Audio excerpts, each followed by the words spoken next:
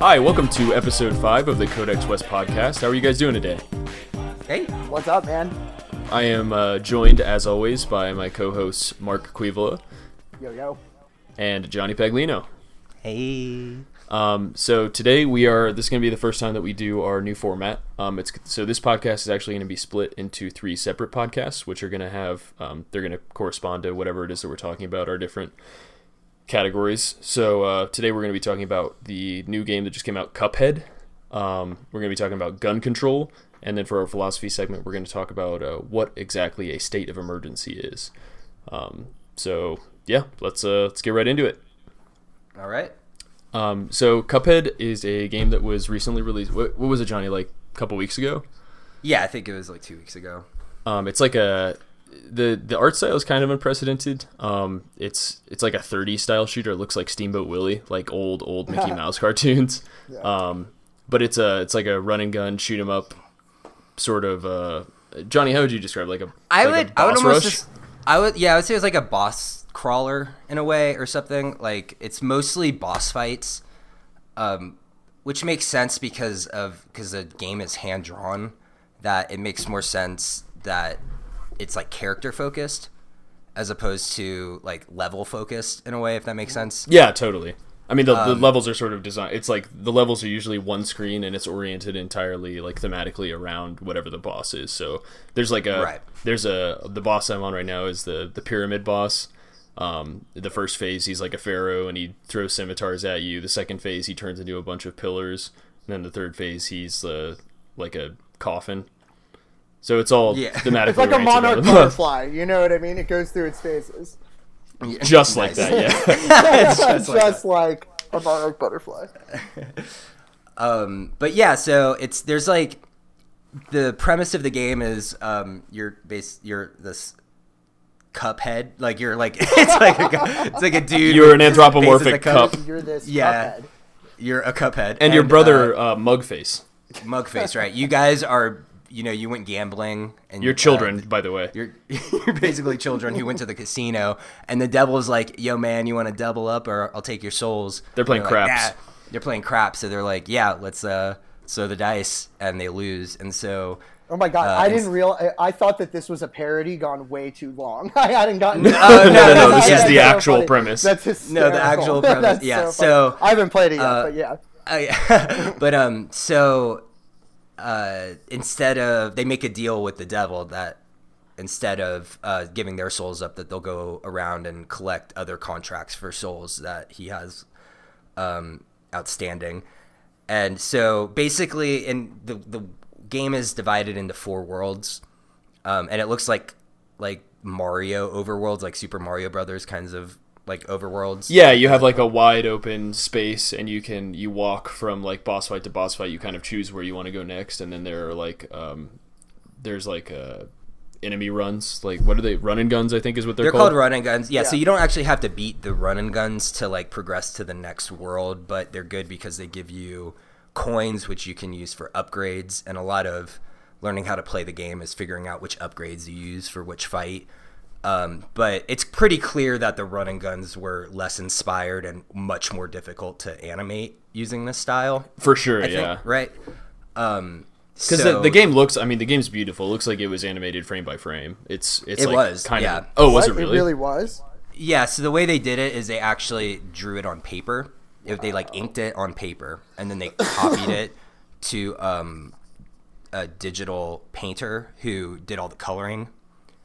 But they used the actual animation process that like Disney and Fleischer Studios was known for, which was like they did about it says it's animated in ones, which means that it's each frame. Yeah, that's wild. So it's like 24 frames per second. So there's actual 24 frames of animation. Jesus Christ. Per second.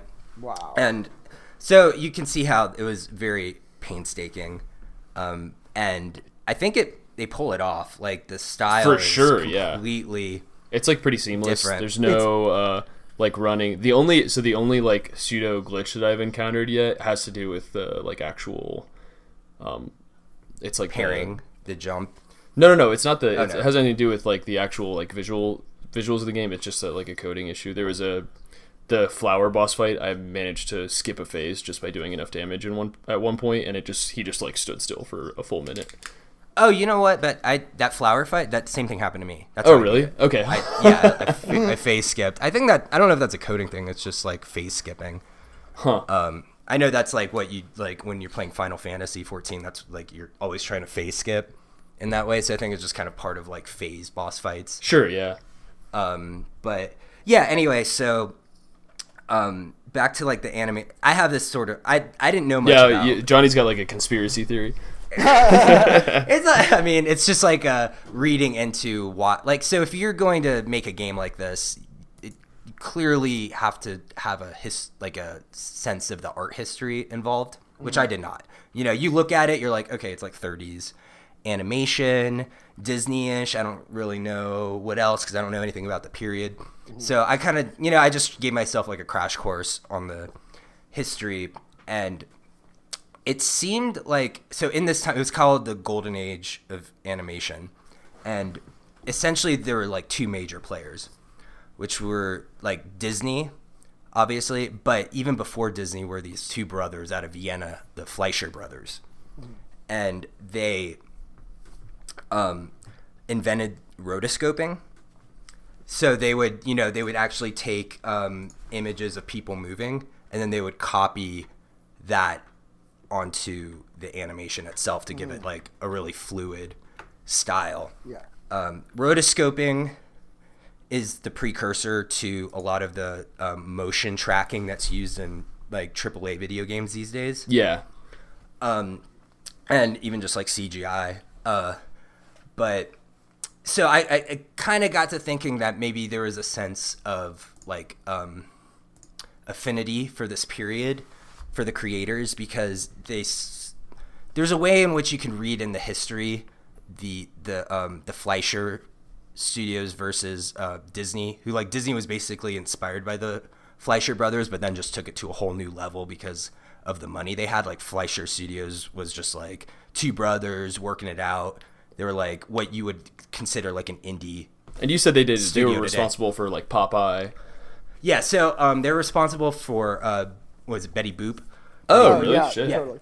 And then then they bought the rights to Popeye and they animated it, and that was their biggest cartoon. It even surpassed popularity of like Mickey Mouse for a few years. But they were like what you would consider the indie games studio of that day, right? And Disney would be like the AAA studio.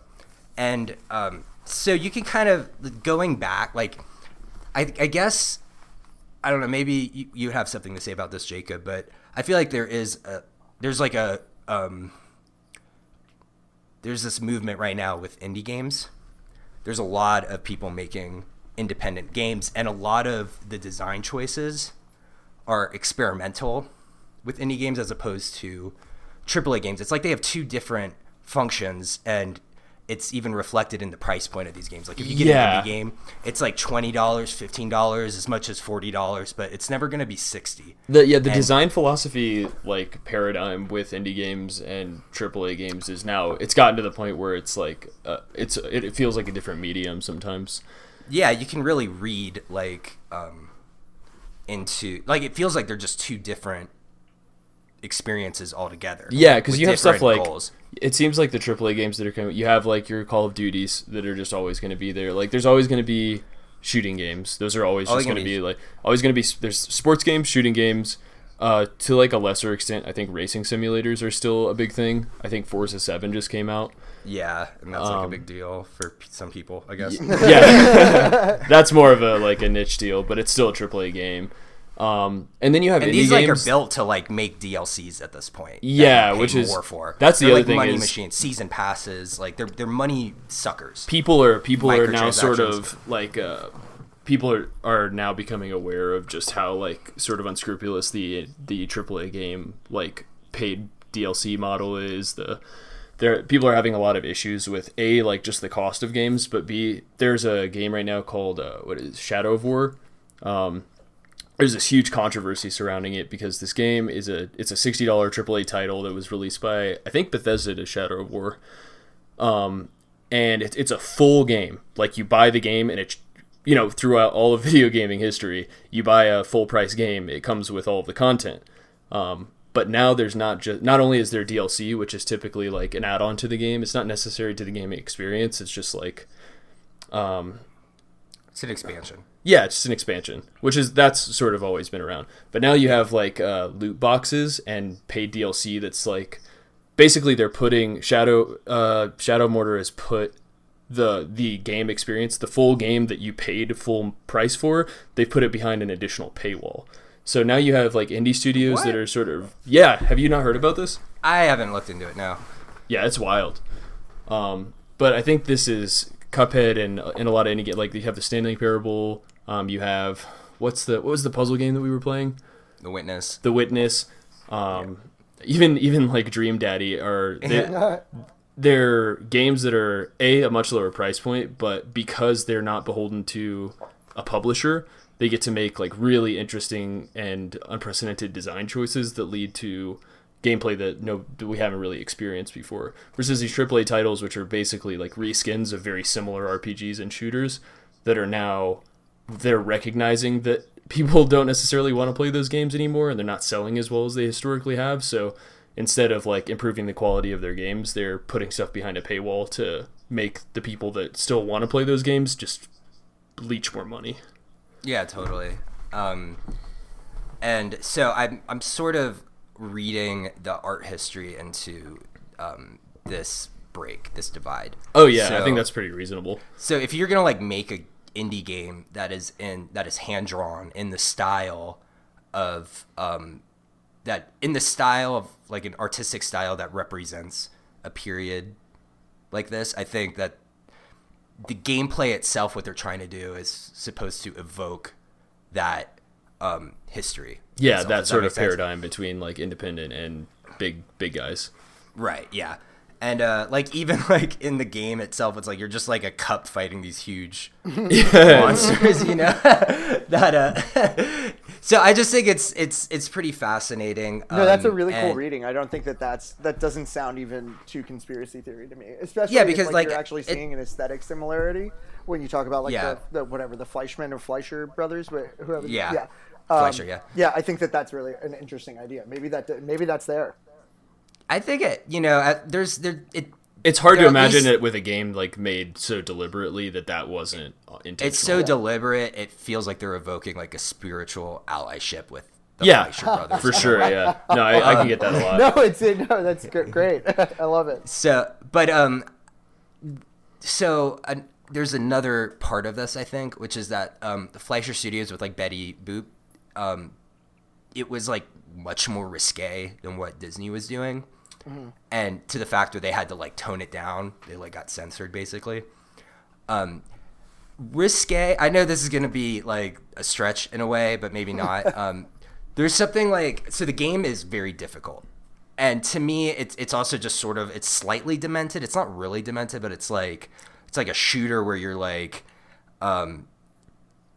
I don't know. It's like a shoot. It's it's like rough in a way. It feels rough. I don't know. You'd have to play it, I guess. Yeah, it's like kind of gritty, and a lot of that. A lot of it isn't necessarily in the visual elements of the game. A lot of the sound design is like. Oh my god! I was actually going to say the sound design really caught me. I was really shocked by how. So the music is amazing, but the if one of the very first things you do is you go into this shopkeeper, and up to the point that you talk to the shopkeeper, everybody's had like a pretty clear voice, or you get the normal like video game text scroll like do do do do do do do do.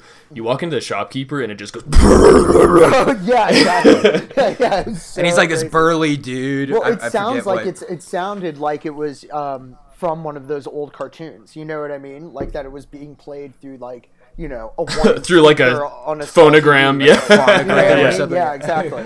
Phonograph. But so I guess in my view, like the risqueness of the original Fleischer cartoons kind of like exists in the same nexus of feeling as like the gritty difficulty of this game. Yeah, for sure. And so like there's a way in which those relate to, and I don't think you can. I guess like, would you consider at this point Dark Souls as like a AAA game from Software, as like a AAA studio at this point? I I mean, it's hard to say because they're so unlike any other. I mean, I think it would be hard to argue, like, just from a monetary perspective that they're not a AAA studio. Like, the resources that they have access to make them sort of, like, by definition a AAA studio, but the games they put out are so unlike any other studio that it's at least worth noting that, like, the difficulty in the Souls-like games is...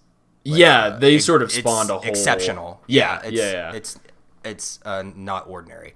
And I guess what I'm making is, like, indie games they're allowed to be more difficult because for sure, you're not asking somebody to spend $60 and then they literally can't play the game. Yeah. So I think there's a way in which it's important to talk about the difficulty of this game. Yeah, let's talk about the actual gameplay. Yeah, so I think when I think of what difficulty adds to the aesthetic experience of a game, when something is tough, you need to learn it. Like, you have to sit down and really focus and learn about what you're doing. Yeah. And really, like, interact with the game, it's something very special to games, and why I think it's like an emergent art form is because you really have to quiet yourself and focus in a way that you don't necessarily have to. Yeah, we were watching Blade Runner last night and, like, stopped to text people several times during the I was like, you can't do that with games. You can't. No, right? You will just die. So, but when something's really difficult, it's you need to learn it, and when you do, you become really intimate with the part of the game that you're stuck on. Yeah. Right? And so it's like you're really deeply connected to this part that once you master it and you overcome it, it's like a sense of euphoria. Yeah, for sure. Yeah, it's like I figured it out. It feels as though you've actually accomplished something, even though you've just, played somebody else's game. Right, yeah. It does. No, it's true. And what's crazy is, like, what other, like, art forms get you, like, rage quit frustrated other than games? Yeah. Like, where you're just like, there's so many times I was playing Cuphead, I just had to put it down. I don't have that experience with games, but, like, Cuphead, and I think too, it's like the brevity of the game is sort of like the beauty of it. You can just go to a boss fight, and that's the whole experience of the game is these boss battles essentially. And and the reload time is really fast. It's just like instant. Almost instant. The fights are only 2 minutes, so you can really sit there and learn the fights and take a lot of chances, because if you mess up, you just go back. Yeah, and that's that's the sort of game too. I just want to briefly mention this, that sort of like fosters a speed running community. Like games like Cuphead, where I want to get into like how the bosses actually work. Basically, each boss is set up, and none of them are exactly the same, but each boss is set up to have phases. So, and if you're sort of like uninitiated into games, the idea of like a phase-based boss fight is you deal a certain amount of... The boss uses certain attacks during each phase. You deal a certain amount of damage to the boss, or you do something in the fight, like maybe interact with an object, and then the boss change phases and he has different attacks. It's probably the most like basic way to explain phase-based boss fights. So this game, essentially, because the boss fights are so short, and because even games that have phase-based boss fights, most of them don't. It's not just bosses. Most of the time you have to clear, so like the sort of like classic RPG deal, or even with like this genre of game, which is called shoot 'em up, historically has been you clear a bunch of like trash, you go through like a level, and then you fight a boss. Even that's been the case with like Mario. Just that's sort of always been the deal with these kind of games. This game almost entirely skips that idea, and it's just boss fights. So that means you get to, like Johnny said, you get to get really intimate with these bosses and understand like the nuances of each phase. But there's also like randomness. So even though they use the same attacks during the phase, the order in which the attacks are used is different. Maybe the direction that the projectiles come is different. The order in which the attacks are used is different. So different from each iteration of attempt. Right, exactly. Like, so say you're learning a phase. There's a flower boss, and during the first phase, he has 3 attacks. He'll shoot like a boomerang at you. He'll shoot homing projectiles at you. And then there's a seed phase where he drops a bunch of seeds from the sky, and they all grow into different things that also attack you. So you can get you can completely master, like you can understand the mechanics of that fight entirely and still fail at it because the order in which things happens, or maybe like the pace at which things happens, is not something that you're prepared for. So it's not like, even though it's a game that you can master your understanding of it, the boss fights are never exactly the same. Right. And I have I take issue with this for two reasons. The first reason, which is more technical, is that there's just some combinations of attacks or movements, I guess, that are impossible to beat, because it's not super frequent, but sometimes just because the randomness isn't completely fine-tuned, there'll be just two combinations of attacks that you literally just can't get out of. You're just gonna have to take the hit. I haven't had that happen to me. I'll take your word for that, but I have not. It's something that this isn't even like an original point I'm making. It's something Sure. when I was researching some of the criticism, it was like pretty across the board. Gotcha. What I would say is more something personal for me, which we can, reasonable people will disagree about, is that because of difficulty, to me is supposed to like foster an intimacy. When something isn't perfectly scripted, especially a game that's already as tough, like even if it was perfectly scripted, this game's difficulty wouldn't even like change that much. Yeah. It means that like I don't get to like fully appreciate the encounter, because sometimes it's just much easier. And so it doesn't, if the randomness, sometimes on the flip side of some combinations being impossible, some combinations are like unlosable. Just give you, yeah, right. Like the bug that I was talking about, or what I thought was a bug that we were talking about earlier. If you deal enough damage in one phase to the flower boss, he will just skip a whole phase and he'll sit and just take bullets to the dome for like a solid 20 seconds. Right, and which like makes the fight close to unlosable.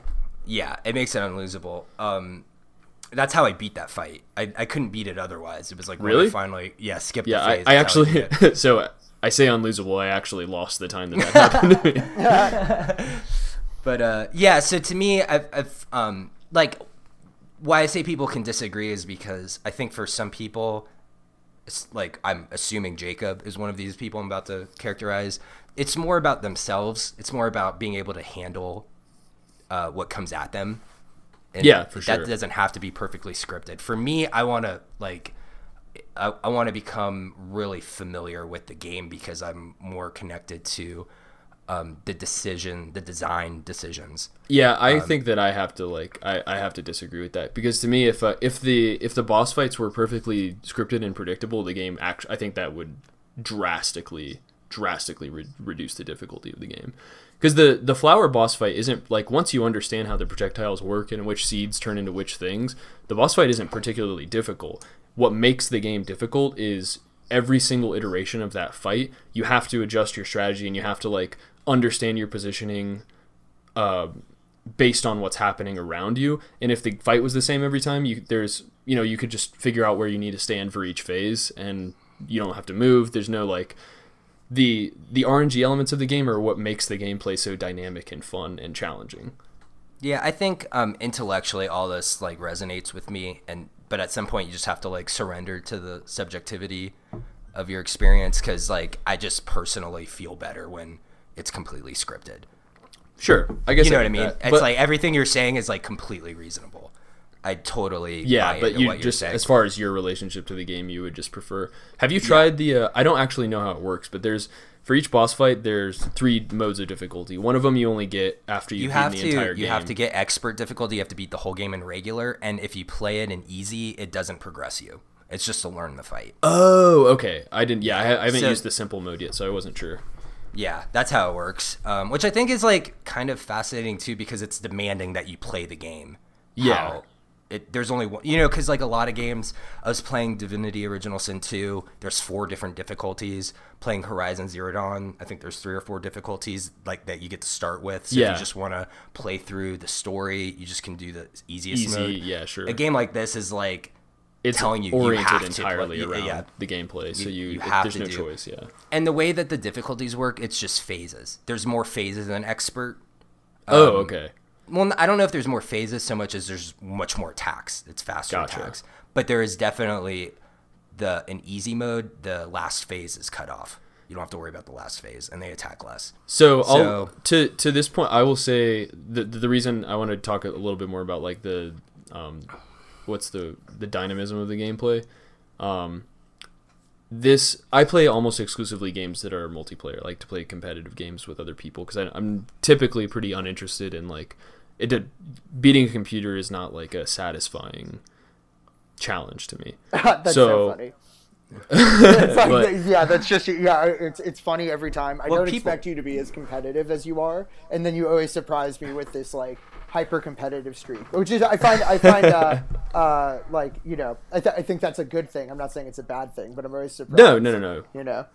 Yeah, but like my two favorite games are Dota 2 and Super Smash Bros. Melee, and it's not playing against a computer is like fine for understanding the mechanics of those games, but playing against people who are utilizing different strategies is that's the joy of games to me.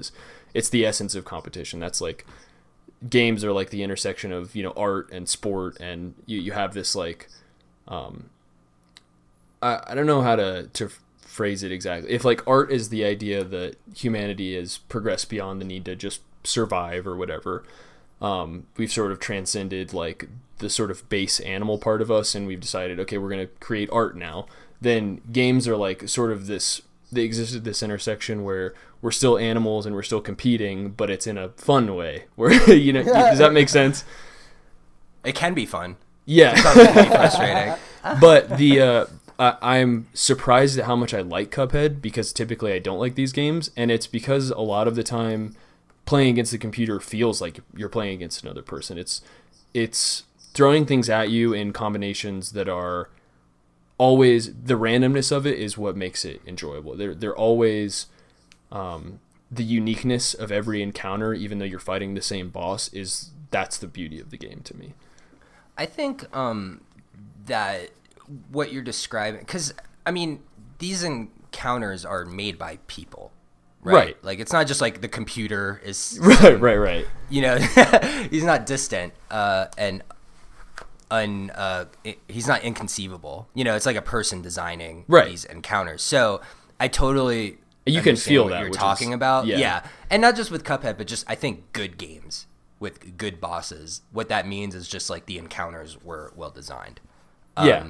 There can be obviously where like there's clearly so many games where either the AI or the scripting is completely phoned in, and that's where it feels like you're just playing, like it doesn't feel good, you know? Yeah, like that Shadow of Mordor game that I was talking about, or Mordor Shadow of whatever it's called. I played a little bit of that game, and like all of the enemies behave pretty much the exact same way. The game is super easy because once you understand how the AI works, they'll never deviate from their patterns of behavior. Right. I'm like thinking about chess right now as like a different analog to this, because when you're like learning chess, and let's say you're just playing some of the easier modes on the computer that are going to make mistakes, they're going to allow for mistakes.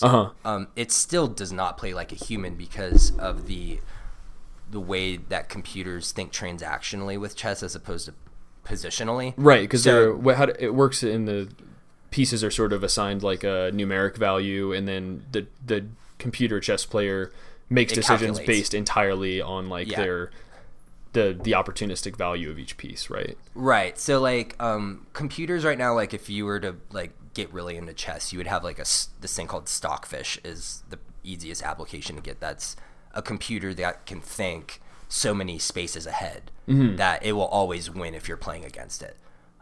So you don't really play against the computer at higher levels. You're using it to teach you about the game, right? But if you're playing at levels where the computer is only allowed to think like a move ahead, right, it's still going to play a lot different than if it's against a human, because one human makes mistakes, but even the nature of human play is less transactional. It's more like, you know, it's more principled, right? It's like, you know, if this piece, you know, like at some point you want this piece to do this kind of thing.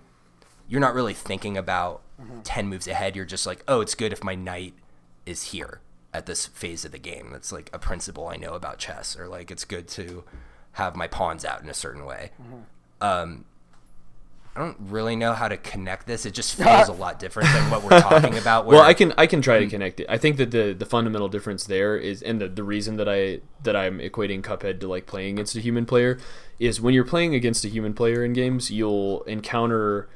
If I play Super Smash Bros. Melee against a player that's worse than I am, they'll still be able to hit me and in some cases even take stocks off me, just because when somebody is performing suboptimally, it's also unexpected. If you play frequently against somebody who's very good at a game, they'll move, even though they're at an equal skill level, they'll move in ways that become predictable to you. A worse player will sort of just throw things out. And that's what Cuphead feels like. It's sometimes the bosses will behave in a way where it's just like, there's no projectiles on the screen, this is so easy, and you'll miss something and you'll get hit and you'll be like, how the hell did that just happen?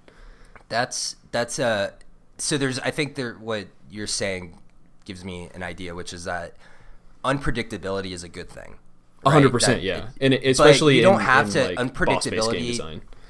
Yeah, right, in boss-based games design. But unpredictability is not randomness. Yeah. Randomness is a way to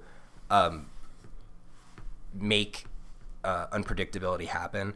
But you can also just have an encounter that is perfectly scripted, but as you're playing through it, it does unpredictable things. Like, you didn't expect this kind of attack to happen as you're playing through it, like the first time you get to a phase. Sure, but once that becomes rote, once it's happened one time and you can prepare for it, then the difficulty is gone. Unless it happens to just be like incredibly technically demanding. Not necessarily. Like, imagine like the boss. Like, imagine you're fighting a boss, right? Sure. And he changes forms, and all of a sudden the sword you're using now doesn't work on him, and then you die. You didn't expect him to change. You didn't expect your sword not to work, but now you have all these different elemental weapons that you could use. You don't know which one works, and so you have to go back, and now you're like attacking the boss with like your fire weapon, and that's not working. And you're like, well, I thought that would work. He's like, he turned into, you know what I mean? Like, that could be like an unpredictability that's not necessarily randomness, but where like it's defying your expectations, and you have to consistently like readjust your expectations to try and beat him again, or try to like figure this puzzle out. That's like how the Witness worked. The Witness isn't random at all, but it's like the way that you solve puzzles is completely unpredictable, even when you think you've got it. I would solved. love to talk about that game on an episode. That's like definitely deserving of its own. That game is pretty brilliant. Yeah. Anyway, I think that's like a good way of thinking about difficulty, though, and the quality of encounters, and how people can be emulated using good encounter design. That's fair. That's something Cuphead does, even though we kind of have differences of like taste when it comes to the scripting. Yeah, and I think we both love the game too. Yeah, and that's the other thing. It's the scripting issue to me. The only problem, like objective problem, is some of the technical like impossibilities. But it doesn't like really change my enjoyment. If it was like something where you were like punished heavily for dying, I could see that being very, very, like in Dark Souls, I can see that really annoying. Yeah, that would be so frustrating. But the fact that it's a 2-minute boss encounter and you can just hit retry when you die, it makes it's so forgivable. Yeah, it's so forgivable. Any like design flaws are sort of like, immediately corrected by the fact that you can just repeat the fight immediately. Totally. And because of those reasons, it feels fair, even though sometimes some iterations are actually just not fair. Yeah. But it doesn't, you never like, this game is completely unfair. Fuck it. It's like, nah, it's just like, I got to just do it one more time. I mean, wait, actually, just to give like my 2 cents, I would let you guys riff on this because you guys know more about this shit than I do. But one thing that I can say is that I'm definitely going to play it outside of like the context of talking about it here right now. You know what I mean? Particularly because I think that I'm more sympathetic to this kind of like auteur position that Johnny is proposing about challenging games and about playing either like narrative style or playing against a computer rather than multiplayer competitive games. The way that I've generally, the games that I have enjoyed the most are, I kind of see as like participating in a narrative or participating in some sort of articulated singular expression. Rather than being about, people will play Call of Duty every day for, ever, right? And it's the singular this is actually articulated expression of shoot people. And well, so, I think this is just my experience about it. Like, Zelda, right? Yeah, of it's course. like and that kind of thing. So like that's an example of it. Or like other games that I've played, I generally am into that. I'm generally into the storyline mode of a game. Now, at the same time, when I was watching videos of this, because it's not available on Mac, and I don't have. That's all you have, yeah. Right, But the thing is that I mean, it was like I really felt an authorial voice in the images. There was something that was like reminiscent of pop art. You know what I mean? And like, or like those people that do old comic books. With the big explosions and the stark contrast between the colors and everything. And then on top of that, I mean, I didn't know that it was actually hand-drawn, but I thought that they were faking some of the hand-drawn aspects. Like, there are times when it's like a little bit choppy in the way that something...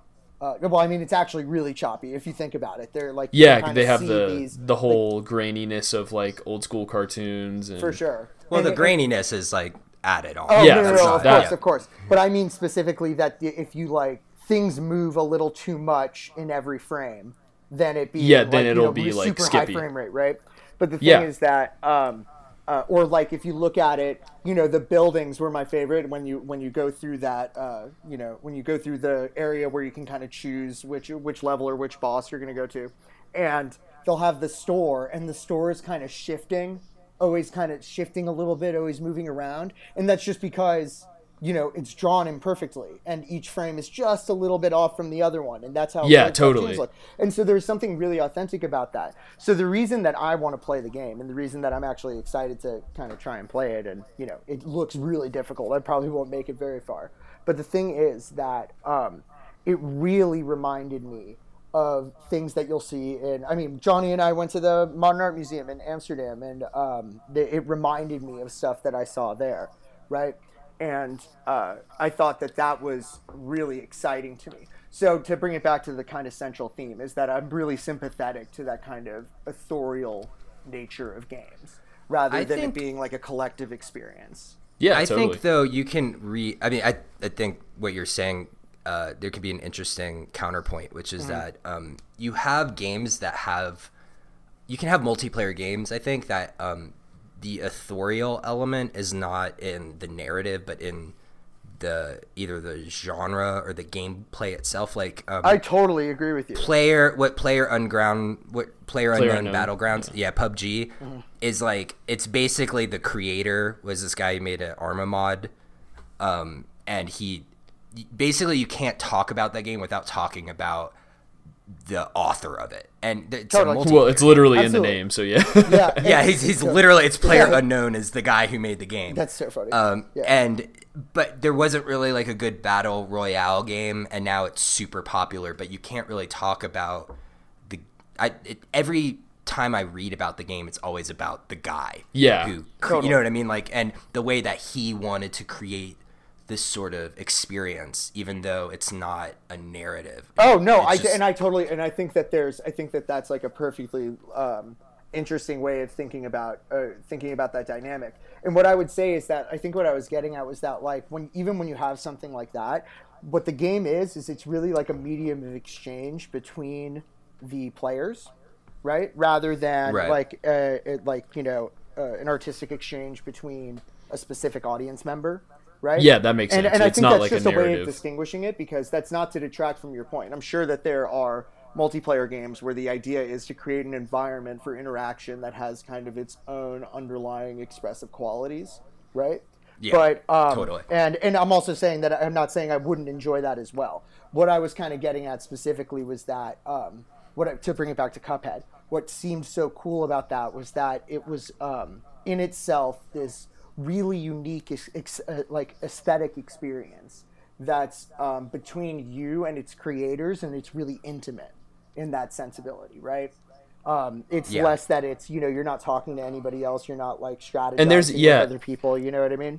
Yeah, totally. And there's like I think that back to the whole Fleischer Disney thing, it's a style of animation that nobody who is playing the game lived through, but we are all familiar with it. What a good point. Yeah. It's like it's interesting because I think a lot of independent games are really nostalgia focused. They're sort of oriented around creating this atmosphere of like, only 90s kids will remember.